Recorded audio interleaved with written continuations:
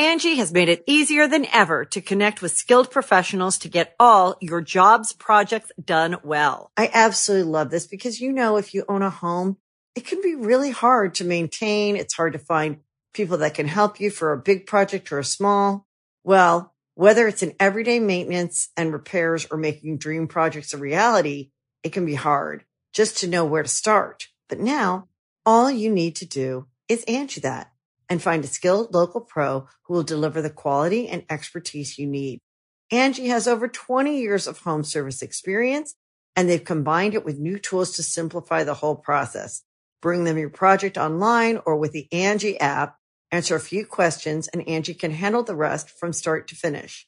Or help you compare quotes from multiple pros and connect instantly, which means you can take care of just about any home project in just a few taps. Because when it comes to getting the most out of your home, you can do this when you Angie that. Download the free Angie mobile app today or visit Angie.com. That's ANGI.com.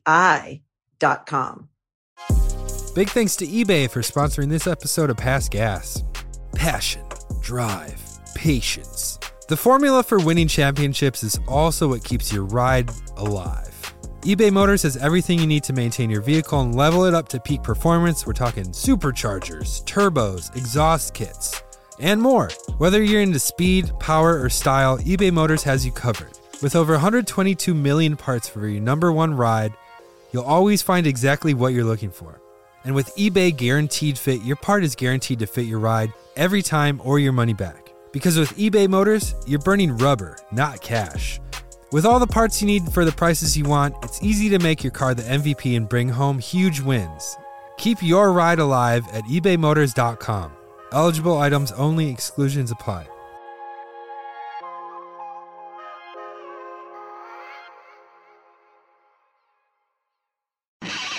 Past Gas Podcast. It's about cars, it's not about forts.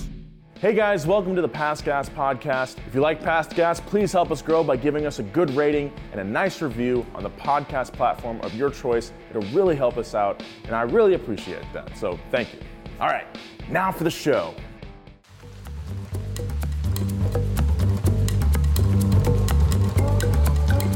Rain falls on the Principality of Monaco. The 1984 Monaco Grand Prix is delayed. The weather is atypical for the June race weekend. A race known for its garish excess takes on a bleak mood as the Formula One cars wait on the grid. This race is unique. Instead of taking place on a well-manicured motorplex, today's circuit is a serpentine dash through city streets. Finally, the stewards give the okay to fire up the race cars. After the drivers complete a warm-up lap to assess the flooded venue, it's time to start. Near the back of the grid is one Ayrton Senna. Raindrops land on his visor as he focuses on the starting signal. The light turns from red to green. Senna feathers the throttle and clutch as the tires search for grip. Ayrton finds an opening and goes for it. Welcome back to Past Gas.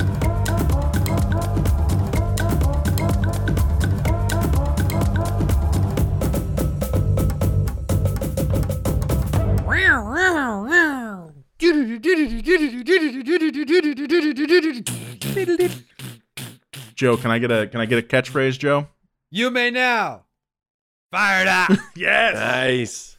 All right. Yeah, welcome back everyone to Past Gas, the Donut Automotive History Show. We didn't introduce ourselves last time. My name is Nolan Sykes. With me today, as always, it feels so good to say, one James Pumphrey. More power, baby. And lightning, one Joe. Lightning. And lightning. More power, baby. Joe Weber. Fired up. Fired up. Hello. Hey, can I talk about that real quick? Yeah. That I never wrote that. That was just something Kanan made me say one time, and I feel for Job now because the first video he was in on Donut, I made him say hecky nah, and that he got so much so many DMs of guys saying that to him, and now I completely empathize with him because I'm getting all that in my DMs right now. When did you make him say hecky nana? It was a bumper to bumper, and it was right when you had your heart attack. Oh. And so he stepped in to host something, and I wrote that in the script for you to say. I would nail And he ended up Hecky no. Yeah, that's no. that's kind of something that like you realize when you read for someone else. You're like, oh, I was not meant to say this. Yeah. Definitely went through that on the Pantera shoot. When I said I wrote that too. Yeah, yeah. And I was like, oh, that was definitely meant for James. What was it? Everything. It was a script written for you. So there's just like tons of like colloquialisms and all that where I was like, yep, I am not Pumphrey. I don't know. It's just it's pretty funny though. But Fired Up definitely resonates. I think it's great. I think you should keep saying it. It's your catchphrase now, and you can never escape that. Just like I will never escape milk, and James will never escape the cavalcade of catchphrases that he has coined. I went through a period. I went through a period a few months ago when like I would say like my catchphrase like More Power Baby or Hearst Purrs or something. Like I just felt like a clown. But then like I just thought about it and I realized how grateful I should be to have catchphrases and to have things that I made up printed on T-shirts that people buy. So, absolutely, and these are especially in terms of like Mo Power Baby and Hearst Powers and all that. Like this is stuff now that we see. Like I'll see in totally unrelated YouTube comments or Reddit threads and all that stuff. It's like, damn, dude. Like I remember when James did that in our office, and now it's like this whole thing. It's really really crazy, really cool. Yeah, man. Yeah, man. Anyway, it's pretty sweet. It's pretty sweet. You guys want to kiss? What these brains can do. We're global. Global. Yes. Speaking of global, today we're talking about Ayrton Senna's beginnings of Formula One. While much has been said about Senna's time at McLaren, of course, iconic, less attention has been given to Senna's early years in Formula One, driving for smaller teams for smaller victories. To understand how Ayrton became an icon driving for the orange and white, we have to look at how he earned his drive at McLaren in the first place, which is exactly what we're going to do today. To say that Ayrton paid his dues in F1 is an understatement. While Senna's inherent skill and talent is the stuff of legend, his time behind the wheel of some truly awful cars gave him the skills that were only amplified when he was finally given the chance to drive a proper race car. Look, I think anyone could get behind the wheel of a really great car and do well, but it takes a real driver to put a shitbox on the podium. Well said. Without further ado, by the way, I wrote that. That is a popular sentiment. I don't think anyone could just hop in the Mercedes. I don't even think F1 I can drive the Mercedes. No, probably not. But reading interviews with like current F1 drivers, when drivers switch teams and talk about the other cars, like they do mention how some cars are a lot easier to drive than other cars. And that comes with being a well-engineered car. Supposedly, Max Verstappen's Red Bull is actually pretty difficult to drive because it requires you drive it a certain way, because Red Bull tailored that chassis to Max's driving style because, you know, Daniel Ricciardo had left and there's kind of a rotating lineup at the Red Bull team. But that car drives on a knife's edge, whereas the Mercedes, I guess, is really easy to drive comparatively to other F1 cars. Anyway, without further ado, let's get into it. Let's do it. Toot toot, as they say. This podcast ship is pulling away from the port, and we're going into the ocean of history. Well This said. train's going straight into the ocean. I said shit. All right. French automaker Renault occupies an interesting place on today's Formula One grid. Despite being one of the world's largest auto manufacturers, Renault's lack of Formula One success in recent years tells a different story. Instead of fighting for glory at the front with fellow brands, Mercedes-Benz and Ferrari, Renault finished the 2019 season in 5th place behind McLaren a team powered by Renault's own engines, and 2 places behind Red Bull, who cut ties with Renault in 2018 and chose to run a Honda power unit instead. Those results don't look great for the brand, but they do start to make sense when you learn who built the foundations of the team. Wait, are you talking about Toro Rosso or Red Bull? Because I thought Toro Rosso was Honda, Red Bull was Aston Martin. Yeah, but they run a Honda power unit. 2018, Toro Rosso had the Honda power unit because they were testing out for Red Bull, and then in 2019, Red Bull switched over to Honda. Okay, I'm rewatching Drive to Survive right now, season 1, and I'm getting season a little 1, mixed yeah. up. So and that was the 2018 season, so it's even further removed. Yeah. Okay. Anyway, many current Formula One teams are rebranded incarnations of less successful teams bought by a nice price and then built upon, and it makes sense, okay? Existing teams have ready-built infrastructures like team headquarters, personnel, and a car, which is very important. It's much cheaper to buy a team than to build one from scratch, and sometimes it works out. For example, Red Bull bought the Jaguar racing team from Ford back in 2004. After extensive internal reorganization, the team earned a streak of 4 championships between 2010 and 2013. It took them, 6 years to get there, but they did it. And Red Bull has remained a top contender ever since. Renault had a similar trajectory when they entered the sport for the 3rd time in 2016. Working backwards here, okay, stick with me. Renault had bought back a controlling stake in the Lotus F1 team, who they sold their 25% stake in 2011 after 8 years in the sport, starting in 2002. So Renault first started in 2002.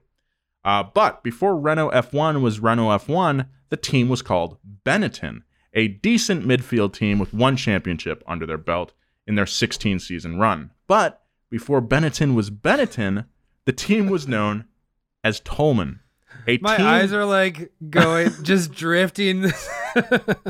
I probably should have gone in chronological order, but I thought this was being clever, and now it just sounds really confusing. Hard. Okay, so Renault today was Lotus, which was Renault, which was Benetton, but before it was Benetton, it was Toleman, a team that laid a foundation so poor, it makes sense to me at least, that Renault is still having trouble today. Got it.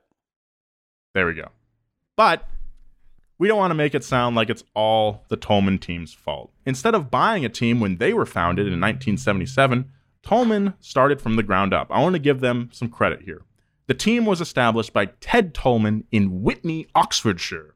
Ted Toleman? Ted Toleman, nice to meet you. My name's Ted Toleman. I sound Toleman? like a Kiwi. In a strange parallel to Senna's own open-wheel career, the team's story began with Formula Ford racing and then moved into Formula 2, running a chassis built by manufacturer March Race Cars. Toleman designed their own car for Formula 2 in 1980, which was a great platform which helped drivers Brian Henton and Derek Warwick finished first and second in the 1980 championship, respectively. So, I mean, that's pretty great. You're only 3 years in and you build a championship-winning car. That's awesome. Yeah. Good. The immediate success gave the Toleman team a huge boost in confidence, and instead of sticking around in F2, they said, screw it, let's take our talents to the big leagues after just 5 years in the sport. So its confidence, I'm not sure is completely earned, though. If we're still doing baseball analogies, this is like the Arizona Diamondbacks being an expansion team starting in the late 90s and then winning their first World Series in, I think, 2000 or 2001, which is amazing because the Brewers still haven't done that. Those Brewers, man. Brewers. I'm pulling for you. I'm pulling for the Brewers on Joe's behalf here. I want to see Joe happy. Thank you. Anyway. Okay, so before we move on, let's talk some Formula One basics for any non-Formula One fans in the audience, because I know it's an intimidating sport. It takes a little bit of homework to get into, but I'll help you out here. A race weekend has 3 parts. You have practice, qualifying, and then race day. Most other racing series also follow this format. During practice, you practice. The drivers and teams work out any issues and tailor the car the best they can for that track. Qualifying sees every driver go around the track as fast as they can, racing against the clock, not each other. The order of the fastest times determines the starting order for the race, with the fastest driver sitting on pole or pole position. Formula One qualifying formats vary through the years, but those principles have remained the same. Nowadays, every team can usually qualify for the race no matter how slow they are, because most tracks will have excess grid positions. But around this time in the story, there was actually a glut of Formula One teams, which means that if a team was especially slow, they wouldn't make the show. Wait, unfortunately for the jazzed up Toleman team, they didn't find success in the 1981 season, immediate or otherwise. Their first F1 car was an obese chassis emblazoned with their title sponsor, Candy, an Italian appliance maker. It's this like blue and white car, and then in big red letters, it just says Candy on the side. I love it. It's pretty funny. Yeah. The Toleman's turbocharged Hart engine was both underpowered and unreliable. Both Toleman drivers were only able to qualify once in the 1981 season. The next year, reliability was improved to the point where qualifying wasn't an issue, but the team only finished 2 races. Near the end of the 1982 season, Toleman began developing their next car. I mean, that's just like... That sucks. You have to wonder, like, for some smaller teams, just being at the track that weekend and getting to qualify with other legendary race teams on track, like, that's enough for some teams. But, of course, you always want to make it into the show. Well, I just want to clarify, too, right here, that Senna is not on this team yet.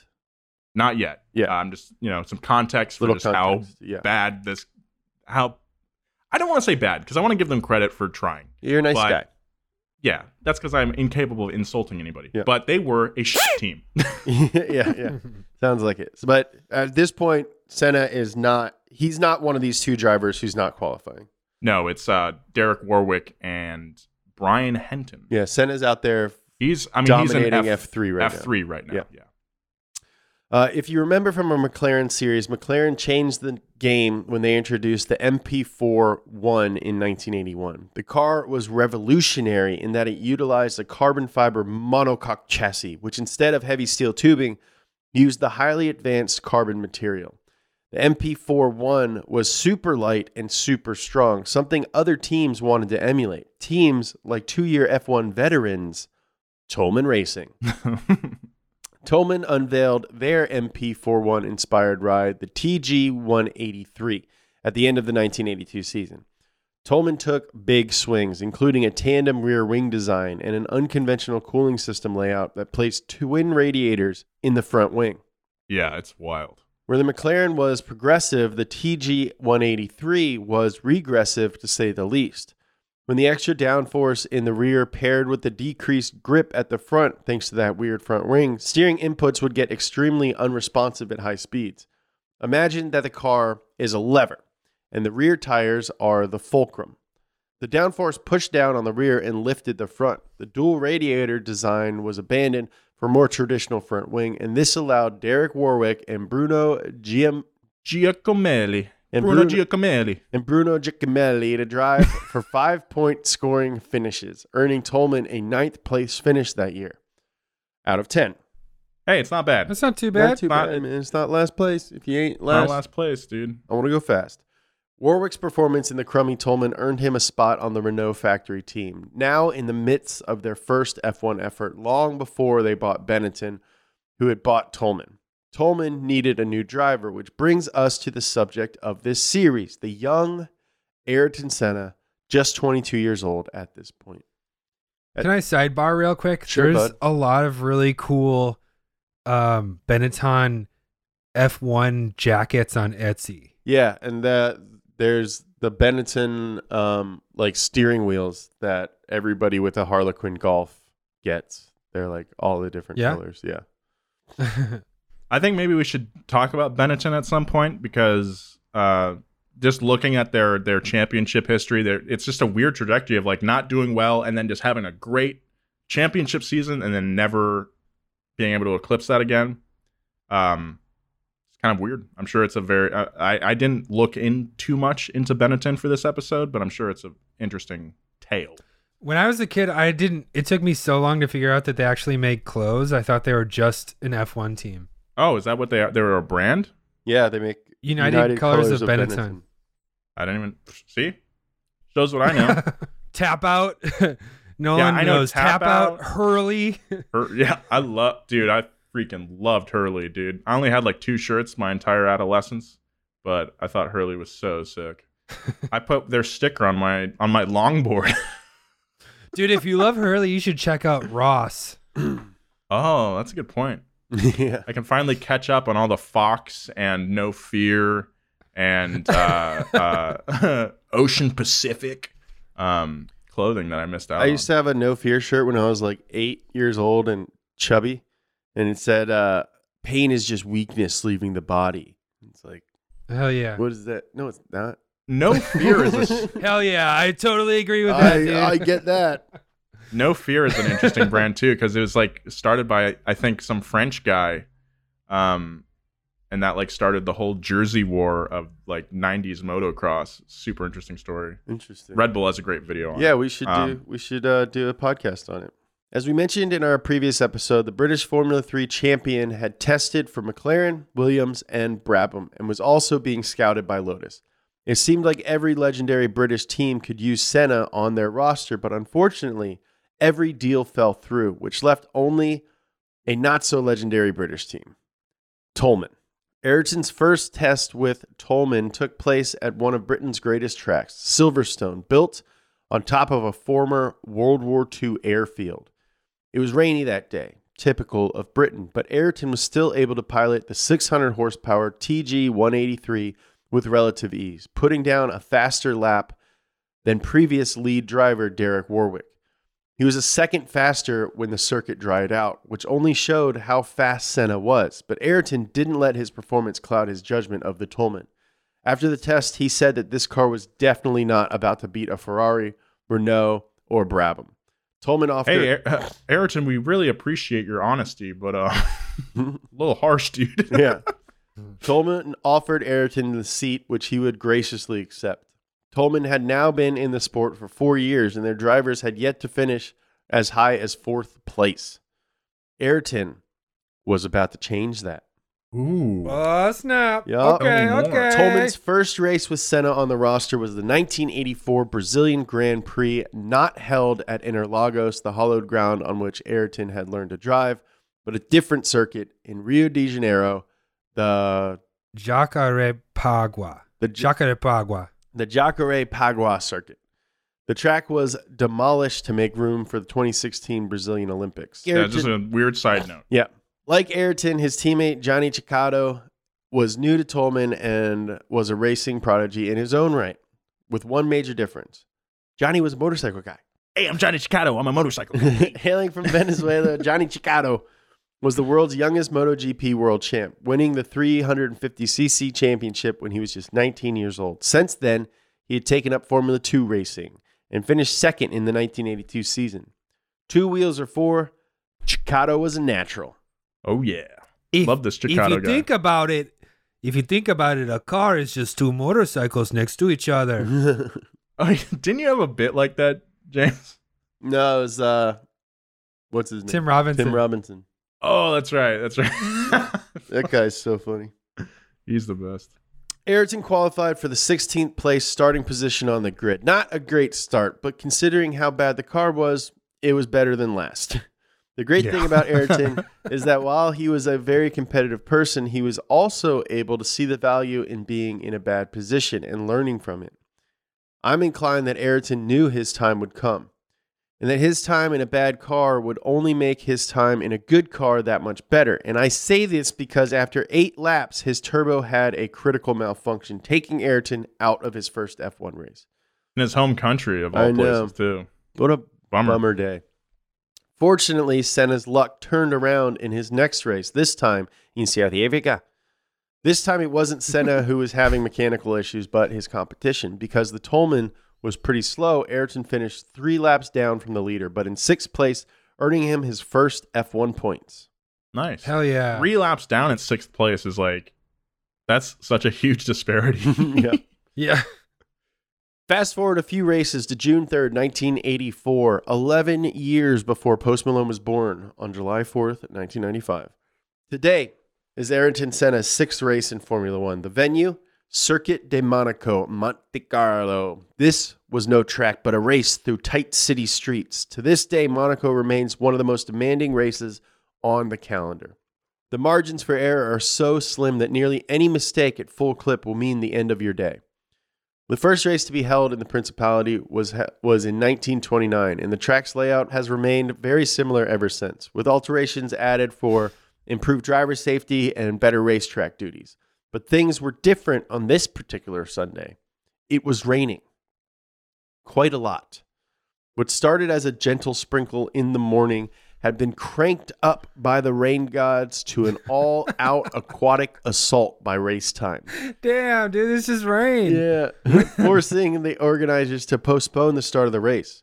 Formula One cars can drive in the wet thanks to special rain tires, unlike other series like NASCAR. But the problem at Monaco was the course's signature long sweeping right-hander, turn 9. The cool thing about this turn is that it's in a tunnel, and tunnels don't get wet when it rains. Drivers were concerned that the sudden transition between the soaked asphalt outside of the tunnel and the completely dry road within would make it too hard to drive the car on their rain tires. The stewards listened to the drivers' concerns, but instead of waiting for the streets to dry up, they arranged to have the inside of the tunnel sprayed down with fire hoses so that the rain tires could hook up. Once the organizers were satisfied, it was time for the warm-up lap. It's so crazy. There's like, you can actually find this race on YouTube. It's on, and you just see like dudes just spraying down the tunnels. Mm-hmm. I think we should do a series on Monaco. Yeah, I would want to do that too. I would just have to think about like how to do it without just talking about races over and over again. You know? Yeah, I think just the whole like I just within the last couple years realized that it was like its own country, even though it's like less than a square mile or some shit. It's a tax haven. Yeah, it's got all kinds of crazy rules. Like you can't even apply for citizenship if you don't have $500,000 in the bank and then like own a bunch of like property. And the citizens aren't allowed in the casinos. Oh, weird. Yeah, that's super weird. Yeah, I've actually I think Monaco's a pretty boring race nowadays because the F1 cars are so big. That it makes it really impossible to get any passing done. But during this era, the cars were a little smaller. And it's really cool just to watch these vintage races. We'll get back to more Past Gas, but right now, a word from our sponsors. Angie has made it easier than ever to connect with skilled professionals to get all your jobs projects done well. I absolutely love this because, if you own a home, it can be really hard to maintain. It's hard to find people that can help you for a big project or a small. Well, whether it's in everyday maintenance and repairs or making dream projects a reality, it can be hard just to know where to start. But now all you need to do is Angie that and find a skilled local pro who will deliver the quality and expertise you need. Angie has over 20 years of home service experience, and they've combined it with new tools to simplify the whole process. Bring them your project online or with the Angie app. Answer a few questions, and Angie can handle the rest from start to finish. Or help you compare quotes from multiple pros and connect instantly. Which means you can take care of just about any home project in just a few taps. Because when it comes to getting the most out of your home, you can do this when you Angie that. Download the free Angie mobile app today or visit Angie.com. That's ANGI.com. The Angie's List you know and trust is now Angie, and we're so much more than just a list. We still connect you with top local pros and show you ratings and reviews, but now we also let you compare upfront prices on hundreds of projects and book a service instantly. We can even handle the rest of your project from start to finish. So remember, Angie's List is now Angie, and we're here to get your job done right. Get started at Angie.com. That's ANGI, or download the app today. Big thanks to eBay for sponsoring this episode of Past Gas. Passion, drive, patience. The formula for winning championships is also what keeps your ride alive. eBay Motors has everything you need to maintain your vehicle and level it up to peak performance. We're talking superchargers, turbos, exhaust kits, and more. Whether you're into speed, power, or style, eBay Motors has you covered. With over 122 million parts for your number one ride, you'll always find exactly what you're looking for. And with eBay Guaranteed Fit, your part is guaranteed to fit your ride every time or your money back. Because with eBay Motors, you're burning rubber, not cash. With all the parts you need for the prices you want, it's easy to make your car the MVP and bring home huge wins. Keep your ride alive at ebaymotors.com. Eligible items only, exclusions apply.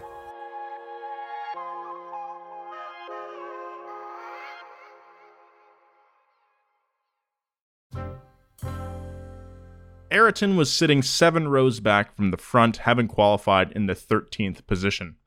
As the drivers slowly made their way around the course, Senna paid careful attention to where large puddles still stood on the track. Drivers at the front, like McLaren driver Alain Prost, practiced their race launches, feeling out how much power and clutch to give the rear tires as to not completely blow them off when it came time to start. The field made their way through the course and took their positions at the starting grid. Tense anticipation gripped the crowd. The sound of 20 roaring engines filled the air as the starting light turned from red to green. Water was flung from the rear tires of every car, making Monaco's main straight resemble the fountains of Bellagio, if only for an instant. Pretty sick watching this stuff. Alain Prost led the field into turn 1, where Renault drivers Patrick Tambay and Derek Warwick immediately crashed into the wall. Ferrari driver and 1982 Monaco winner René Arnoux was also involved in the crash, but managed to drive away. None of the drivers were hurt, but the Renault team was out of the race in less than a quarter lap, and they wouldn't be the last cars. Now let's talk about leader Alain Prost for a little bit here, okay? The McLaren driver had finished inside the top 5 of the Drivers' Championship since 1980 and finished second behind teammate Niki Lauda in 1983. Behind the wheel of the McLaren MP4-2, Prost was a force to be reckoned with. In contrast to Senna's eventual reputation for artful and emotional driving, Prost was seen as more of a pragmatist, a calculating, capable, and connected driver who had a knack for playing the political side of racing. Prost was not the kind of guy to push his luck if he didn't have to. Last episode, we talked about how Ayrton would try to increase his margin of victory by as big as he could, but Prost was a little different. A little bit greedy, if you ask me. If Prost only needed to get 5th in a race, he would go for 5th instead of fighting for 2nd or 3rd and risking a crash. His McLaren was powered by a Porsche V6 power unit, pushing 650 horsepower in race mode, but capable of being turned up to over 800 for qualifying. Dang, that's a lot of horse. That is a lot of horse. Since Prost was at the head of the pack, he would be able to use all 650 available horsepower. His vision would not be affected by the flurry of water, unlike all the drivers behind him. Trackside cranes were able to retrieve the crashed Renaults very quickly, and the race was back on. But while the TV cameras were focused on the battle for the lead between Prost, Williams driver Nigel Mansell, and Niki Lauda, young Ayrton Senna was cutting his way through the pack as drivers all around him floundered, many of them crashing. Senna possessed a gift, an immense talent for wet driving. I'm getting pretty wet listening to this. Jesus Christ. Oh, Joe, NSFW, dude. NSFW, bro. Even though the cars were outfitted with tires for the occasion, racing in the rain is so demanding that it could be considered its own skill set. Drastically decreased grip means you can't get the power down. It means your steering inputs are delayed, and the car can be upset much more easily. Rain has been called, quote, the great equalizer, almost to the point of parody, but it's true. You can have the fastest car in the paddock, but if you can't drive it with water on the ground, then you can be beat by someone who can. It sounds like Thanos when he said that. The great equalizer. I will make it rain. On lap 9, Nigel Mansell had caught Alain Prost and passed the Frenchman when Prost was held up by a back marker struggling to get around the circuit.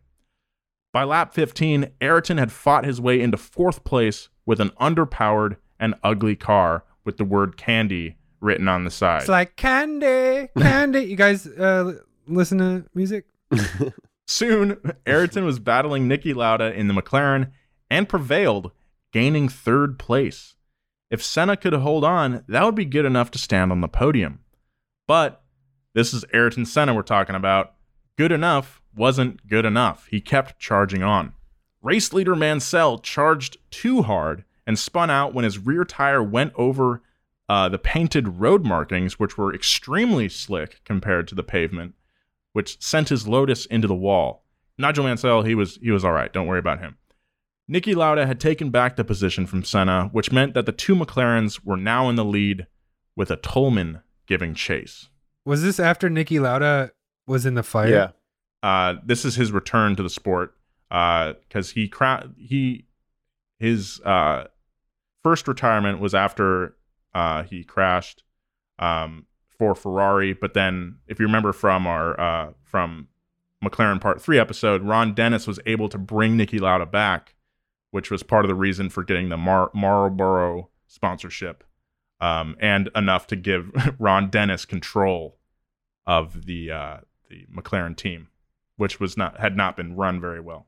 Anyway, Prost had a 32-second lead on Lauda when Niki Lauda spun out on lap 23. That would be a comfy lead for any drivers had the conditions been any better, but it wouldn't be that easy. There was something wrong with the McLaren's brakes. Prost wouldn't be able to drive the car as hard, and with every lap, Prost was losing 2.5 seconds to Senna. It was clear that today, Senna was better in the rain. On lap 24, Senna set the fastest lap time of the race with no signs of letting up. He was simply in his element. With every interval of the course, Prost's McLaren got larger in Ayrton's visor. As Prost passed the start-finish line for lap 29, he started waving his arm out the cockpit. Because so many cars had crashed that day, Prost wanted the stewards to end the race. It was just too dangerous to continue. Ayrton didn't know this, so imagine the thrill he got when on lap 33, he passed Alain Prost's McLaren, which was parked at the finish line. Senna went for a parade lap, incredulous that he had won at Monaco.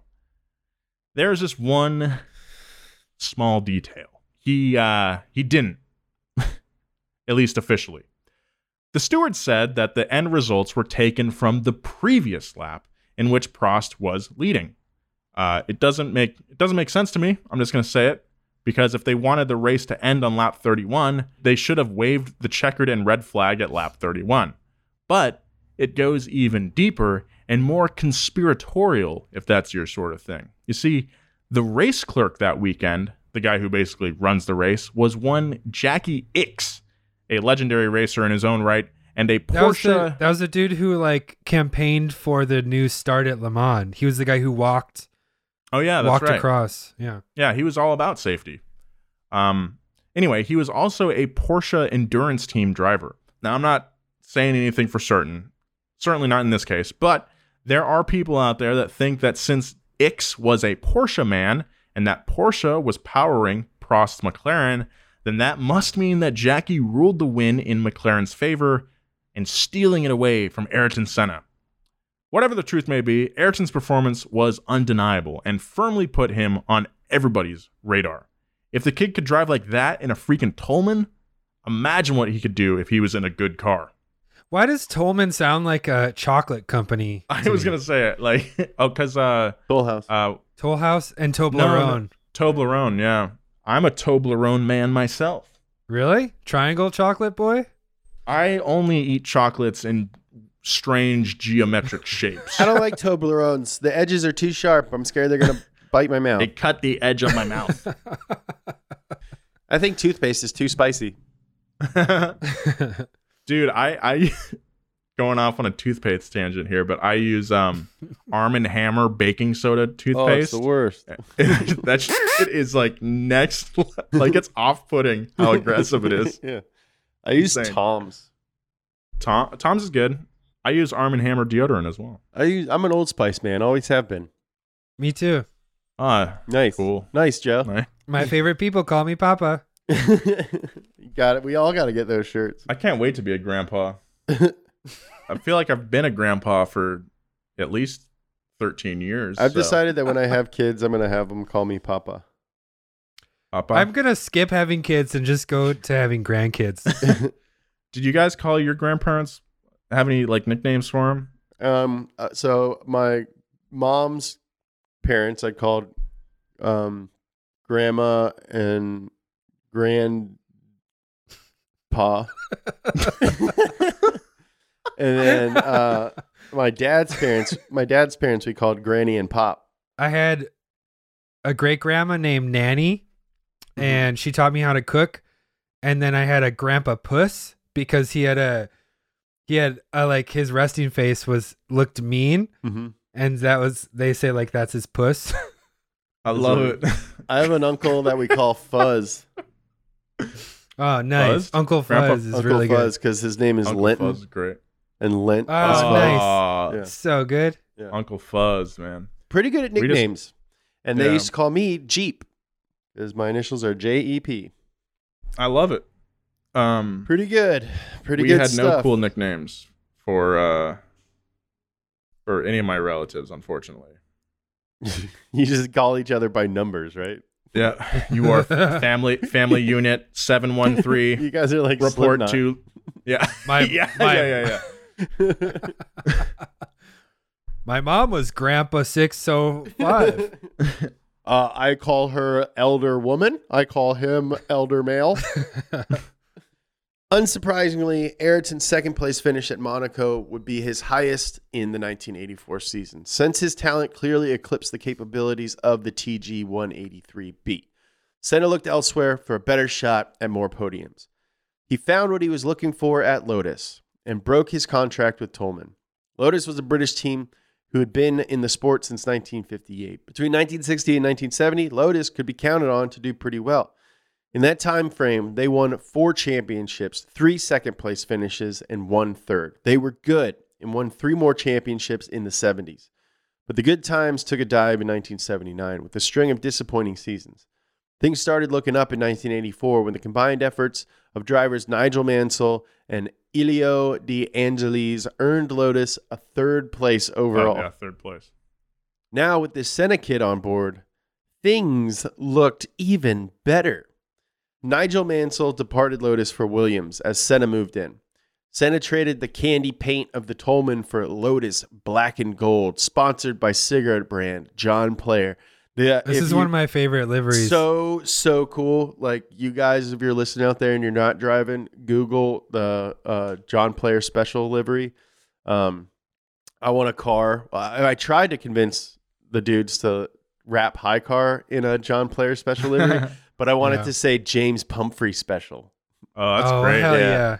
Yeah, that's an interesting livery because, like, some of the more iconic ones that I can think of, like, there's definitely, like, patterns and shapes on the car, like McLaren, for example, with their chevrons and all that. But John Player Special is just like, it just literally just says John Player Special, and then there's 2 gold lines, and that's basically it. Yeah. It's so cool. It's so good.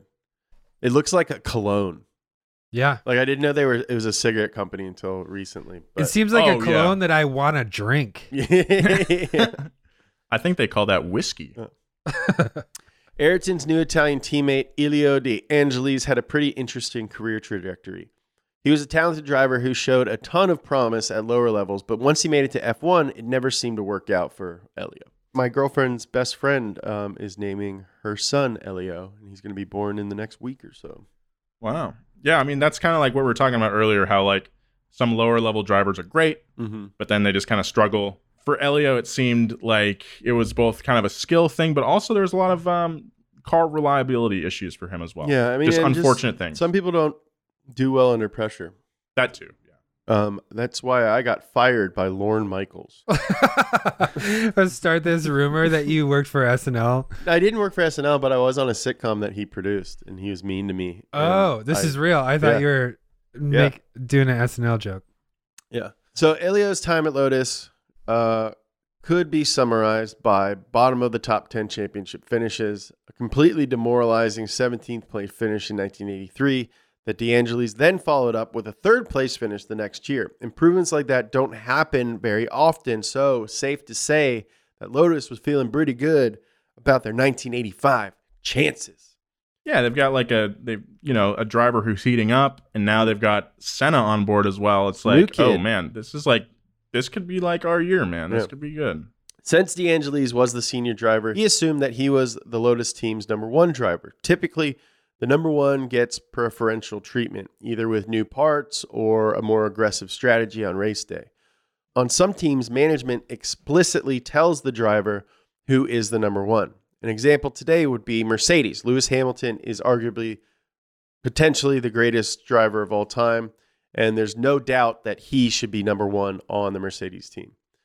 But on other teams with more evenly matched drivers, it's less clear. So take Haas, for example. Even though driver Kevin Magnussen's car wears the neon highlights that typically designate the number two car, both Haas drivers have similar results. Anyway, back at Lotus, both Senna and DeAngelis believed they should be number one.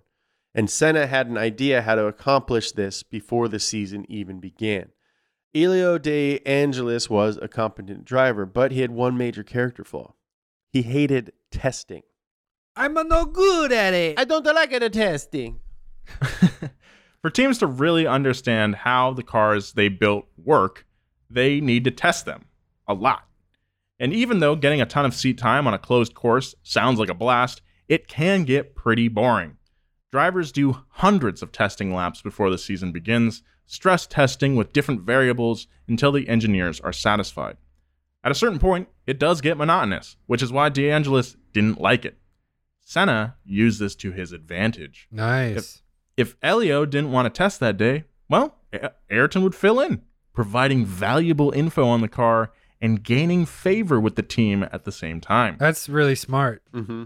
Got to put in the work, guys. You gotta do the due diligence. To reward Senna for his hard work in testing, Lotus worked very hard to give him a car that he could win with. But did they succeed? Let's find out. April 21st, 1985, Senna's second race with Lotus. The day before, a very sunny one, I might add, Senna took his Lotus to the top of qualifying, earning him pole position. The race was shaping up to be a barn burner, but the flames were doused on race day as a rainstorm loomed over the track, soaking the tarmac. Ayrton didn't mind the tougher conditions, but the new Lotus 97T he was driving had never been driven in the rain. The team didn't know what to expect, but they should have, because they were in an episode about Senna. At the end of lap one, Ayrton was already 3 seconds ahead of Elio, who was in second place. Ayrton's lead kept growing until he found himself behind the guys in last place. Ayrton had to fight off his competition while navigating all the back markers while not being able to see. Ayrton Just a pause real quick. This is I don't think we mentioned this is in Spain. This is the Spanish Grand Prix. Cool. Oh, okay. Yeah. Ayrton said in a post-race interview, "It was a very hard race, even more difficult than last year at Monaco because the conditions were a lot worse than Monaco. With the cars going in front of me, it was impossible to see anything. And you had to go by because there was a big difference in the pace that I was going. So it was one of the biggest moments I had in a race." In an amazing finish, Senna lapped every car on the track except one and finished the race a full minute ahead of second place Ferrari driver Michele Alboreto. Yeah, he That's dominated. crazy. Senna had won his first Grand Prix. After the race, he flirted with a Japanese reporter, kissing her twice on the cheek after she talked about many Japanese women liking him, and said he would be back to racing in Japan. And then he said he'd be back to race in Japan again soon. What a pimp. I mean, anyone else that would be problematic, but he's a very charismatic guy. I think one of the reasons, okay, so one, it was the 80s. Two, she was talking about how hot he was. Yeah. But yeah, like if like Lewis Hamilton kissed like a reporter right now, it would not be cool. Oh, that'd be really bad. Yeah.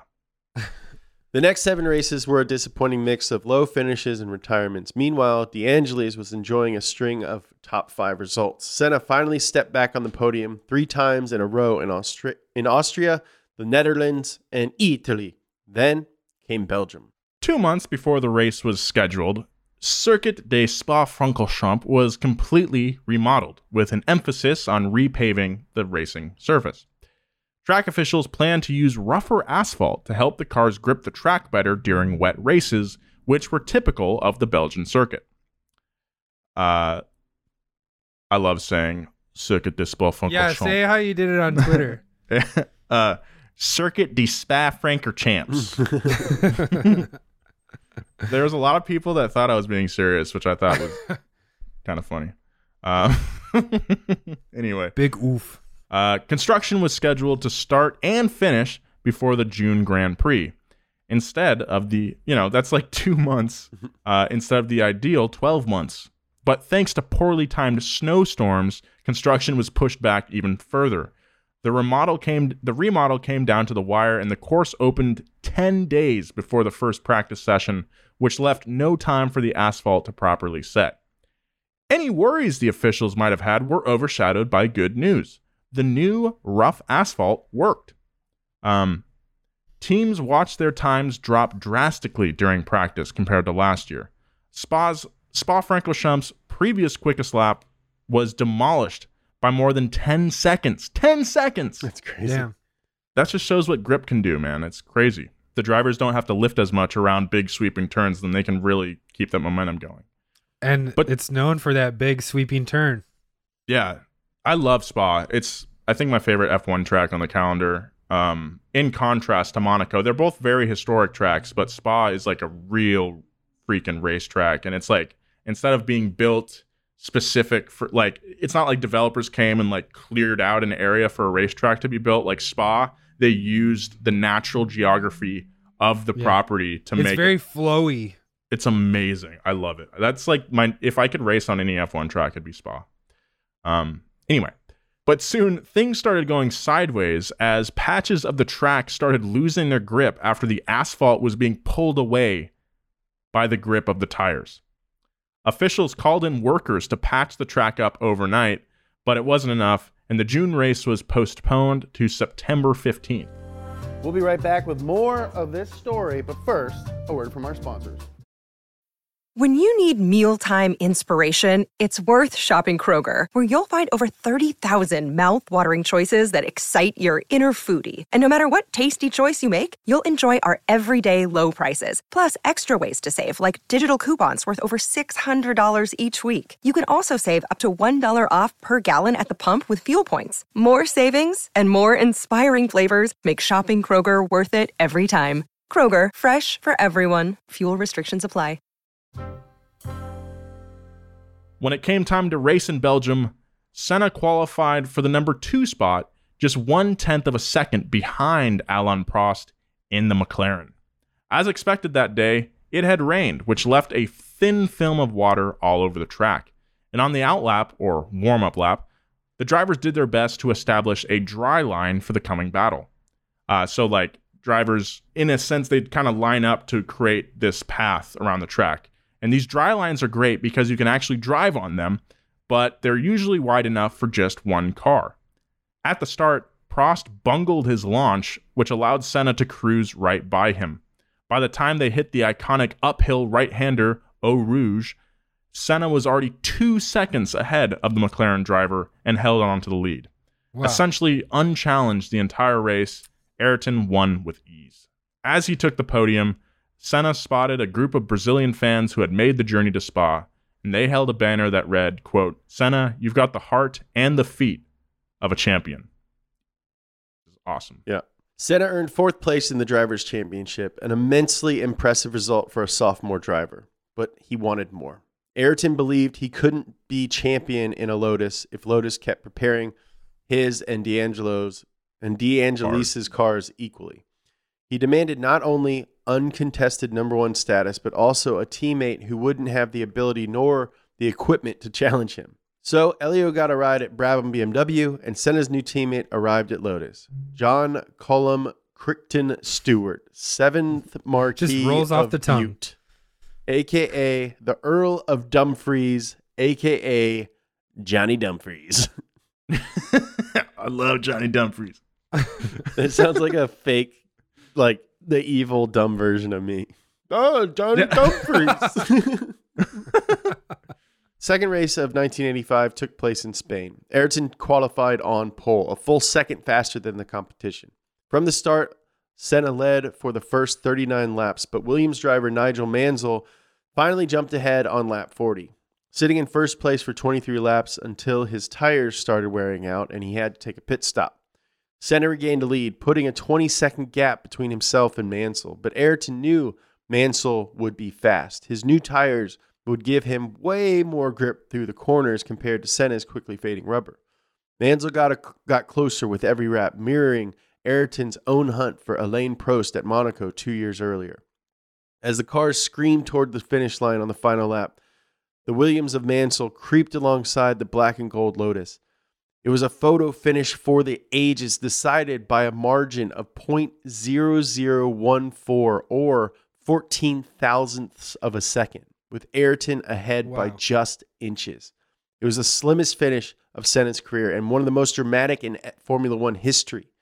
Senna was quoted saying, "It was my third win in Formula One, and maybe the first one I've had to really fight for." He's how does he remain so cocky and entitled but still so like lovable? I don't know. Because he can back it up. Because he can back it up. Ask me, man. Yeah. Ask me. Ask me, buddy. Why do you like me? I don't know. You actually asked that Nolan be removed from the office because you didn't want to compete with him. Yeah, I don't want Nolan to have a good camera. I want I make do, man. First position, so I get the best camera. I got a freaking carbon fiber tripod back there. Donut bought you a house. Yeah, they bought me a house. I got only the best green screens. Top of the line. Everyone else has to shoot in front of leaves. The greenest screens ever. I actually thought, because I have a backyard now, I thought about shooting an episode of The D-List lying on the grass and just seeing what Max would do. 5 weeks later, on June 21st, 1986, Brazil was playing against France in the World Cup soccer, hosted in Jalisco, Mexico. Now, I don't know much about soccer, as we've established, but this game is one of the greats. Brazil was coming in with serious momentum, winning all 4 games leading up to this match. It was the quarterfinal. A win here would be a big step towards Brazil hoisting the World Cup. The game was decided by a brutal penalty kick shootout so tense that it must have resulted in at least one coronary somewhere in the stadium. With every shot, the crowd roared. With the score tied 3-3, Brazil's Julio Cesar lines up and misses. France's Luis Fernandez fires a shot at goalie Carlos Gallo, who fails to save it. France scores, Brazil loses. Brazil only had one hope for redemption that day: Ayrton Senna. That's a lot of pressure. Yeah. At the Detroit Grand Prix, Senna was on pole position for the 4th time this season. The small group of Brazilian fans in attendance that day made a special request to Senna: beat the Frenchman Alain Prost and restore Brazil's honor. Senna laughed at the sign held up in the crowd and gave a thumbs up. Ayrton led for 2 laps until he made the rare mistake of missing a gear, costing him precious acceleration as he watched the Williams of Nigel Mansell pass him down the back straight. Ayrton regained first on the 8th lap, which he held on to until his tire blew. The necessary pit stop pushed Senna back to 8th place, 20 seconds behind leader René Arnoux in a blue Renault. On a mission to defeat anything French, Senna came out of the pit ready to win. On lap 15, he sniped the Ferrari of Michel Alboreto. Next came the Ferrari of Stefan Johansson. 2 laps later, both Ligier cars, Nigel Mansell and Alain Prost, went into the pit. Senna took them all. His next target was the Williams of fellow Brazilian Nelson Piquet. Senna was just seconds behind. Ayrton eventually made it past and only grew his lead on the field. When the race was over, Senna was 31 seconds ahead of third-place finisher Alain Prost. Ayrton had saved Brazil's honor that day and became a national hero in an instant. During the cool-down lap, Senna spotted a presumably Brazilian fan waving a Brazilian flag next to the track. He stopped his car. Waving the fan off the track, the shirtless man handed the flag to a corner worker, who then gave the flag to Senna. He finished the cool-down lap, flying the Brazilian flag with pride. That's so cool. This ritual would become something of a tradition for Ayrton. but this was the first time he'd ever do it. Senna would only win in Detroit and Spain that year, but came in 4th in points with 55 scored. But because Senna's teammate was deliberately chosen not to be a challenge, Johnny Dumfries ended the season with 3, earning Lotus 58 points altogether and 4th place in the Manufacturers' Championship, exactly where they were last year. Hey, my name's Johnny Dumfries. I'm Johnny Dumfries. I was hired to lose. I would My love to bones are made of gelatin. I want to see like an in-depth documentary series on like these kind of like drivers that get on high-profile teams but suck pretty bad, like Johnny Dumfries. I just think that'd be really interesting to hear what he thinks about all this. Yeah, I'd like on a level, if you could make your peace with it, it would be pretty sick to be Johnny Dumfries. Yeah, just like, okay, I'm Ayrton Senna's teammate. Yeah. He's the guy. I'm here. I'm just like, I drive the car. Okay. I stand next to him at press conferences and stuff, and then, no one really expects me to do anything. Yeah, really. I'm hung over, man. I get him Coke from time to time. I get him a glass of Coke. I don't know. He loves Coke. Like, he's an Earl. Like, what does he need to be racing for? Anyway, Lotus had some new hotness for 1987 in the form of a new-to-them Honda Power Unit. With a new engine came a new coat of paint. Gone was the iconic gold and black John Player Special, and in its place was a bright yellow gold Camel Cigarettes livery. Nicotine sponsorships are outlawed now, but were pretty common back in the day. The first cigarette maker to sponsor an F1 team was Lotus's old sponsor, John Player Special, in 1972. McLaren quickly followed suit with a smoker sponsor in Marlboro in 1974. If you want to hear more about how that went down, check out part 3 of our McLaren series. It's really good. Fast forward to early 2000, more stringent tobacco advertising laws have made it harder to sell cigarettes at sporting events, which forced all but Marlboro owner Philip Morris from racetracks. To get around the rules, Marlboro didn't explicitly advertise on Ferrari's race cars, but employed a barcode that resembled the Marlboro logo when photographed at high speed. All tobacco sponsorships were completely banned in 2007. However, Philip Morris is still a sponsor of Scuderia Ferrari today, but the team has removed all forms of identification on the car, including the infamous barcode. Check out Wheelhouse for more info on Mission Winnow. But all that was far away in 1987, when it was still cool to sell highly addictive and life-shortening products to fans, including impressionable kids. The 80s rocked. However, it does suck that it's cigarettes, but that Marlboro paint job and the Camel one are pretty freaking sick, I will say. Yeah. It was now Ayrton's 4th time at Monaco, and each time he didn't win only made the pain of defeat that much worse. He wouldn't let that happen this time. He couldn't. In the 37 years F1 had been racing at Monaco, no Brazilian driver had ever won. Senna would do his best to change that, but it wouldn't be easy. Before getting to Monte Carlo, he had retired from 2 out of 3 races and finished 2nd at Imola.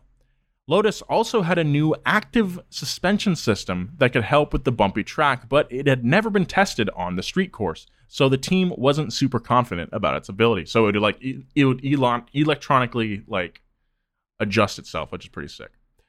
On top of trouble with the car, the race would have even more traffic this time around. 26 cars would be allowed to race instead of the normal 20, which was done to appease sponsors, even though it was kind of dangerous. Senna qualified 2nd, while Mansell got pole. Nigel was able to hold on to the lead for 29 laps until his Williams started acting up, allowing Ayrton to pass with ease. A few laps later, Mansell's turbo had a critical failure, taking him out of the race. Senna comfortably held on to the lead the rest of the race, finishing 33 seconds ahead of the 2nd place driver. Again, just another dominant that doesn't finish. even mean anything anymore. He's just in a different league. It's so crazy. Senna's 5th career win was the first ever victory for a Brazilian at Monaco. This feat forever immortalized Senna with the top Brazilian sports figures in history, and he was rewarded with a dinner invitation from the Prince of Monaco. So that's pretty cool. Get a nice little dinner. Ayrton won again at Detroit that year, repeating the flag ritual from the year prior.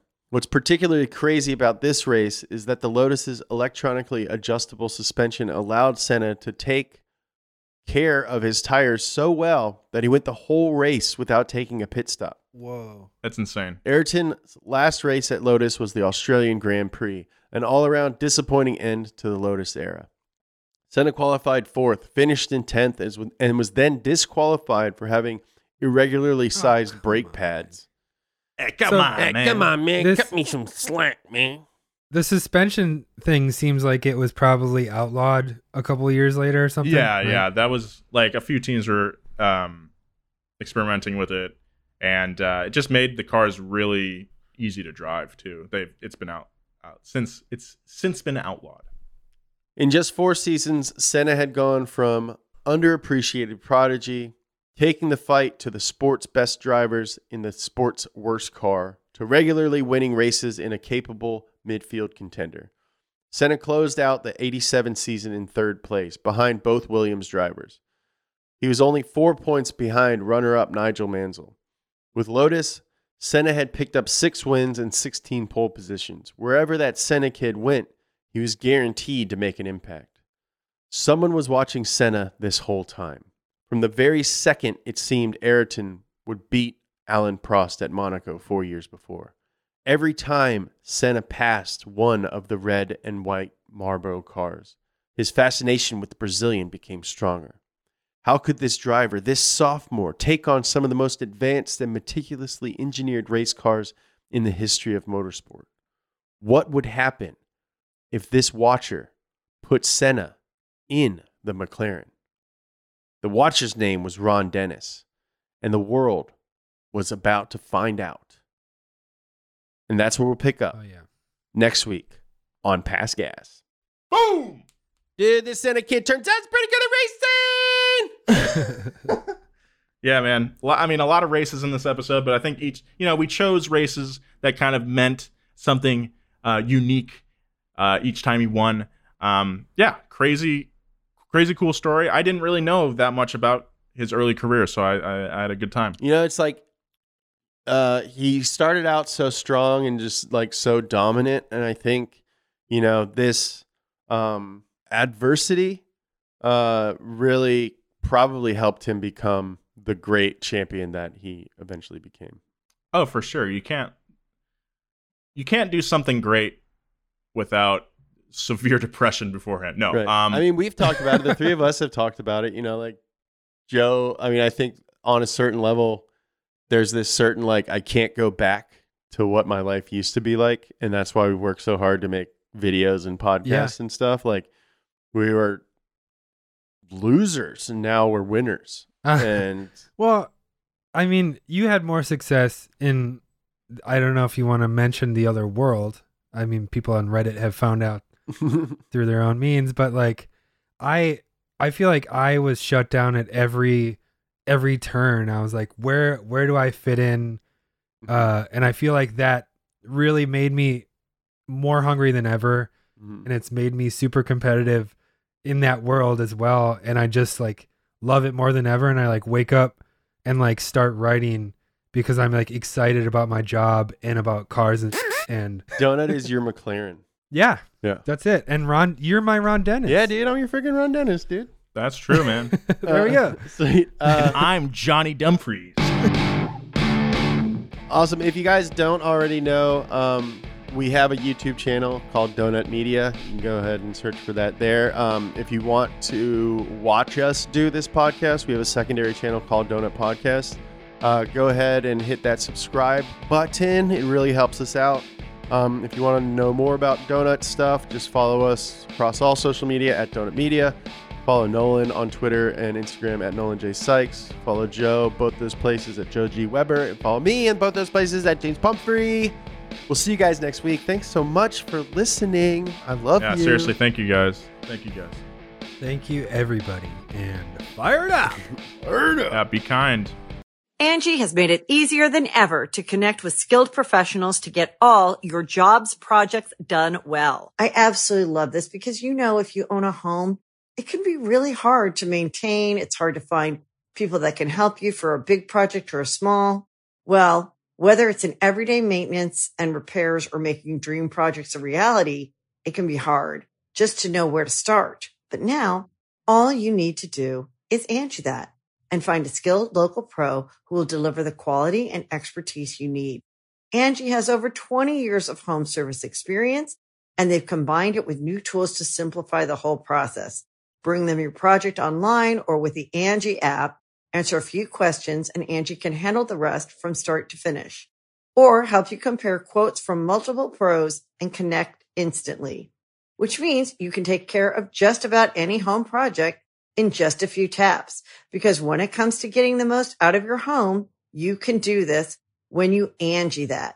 Download the free Angie mobile app today or visit Angie.com. That's ANGI.com.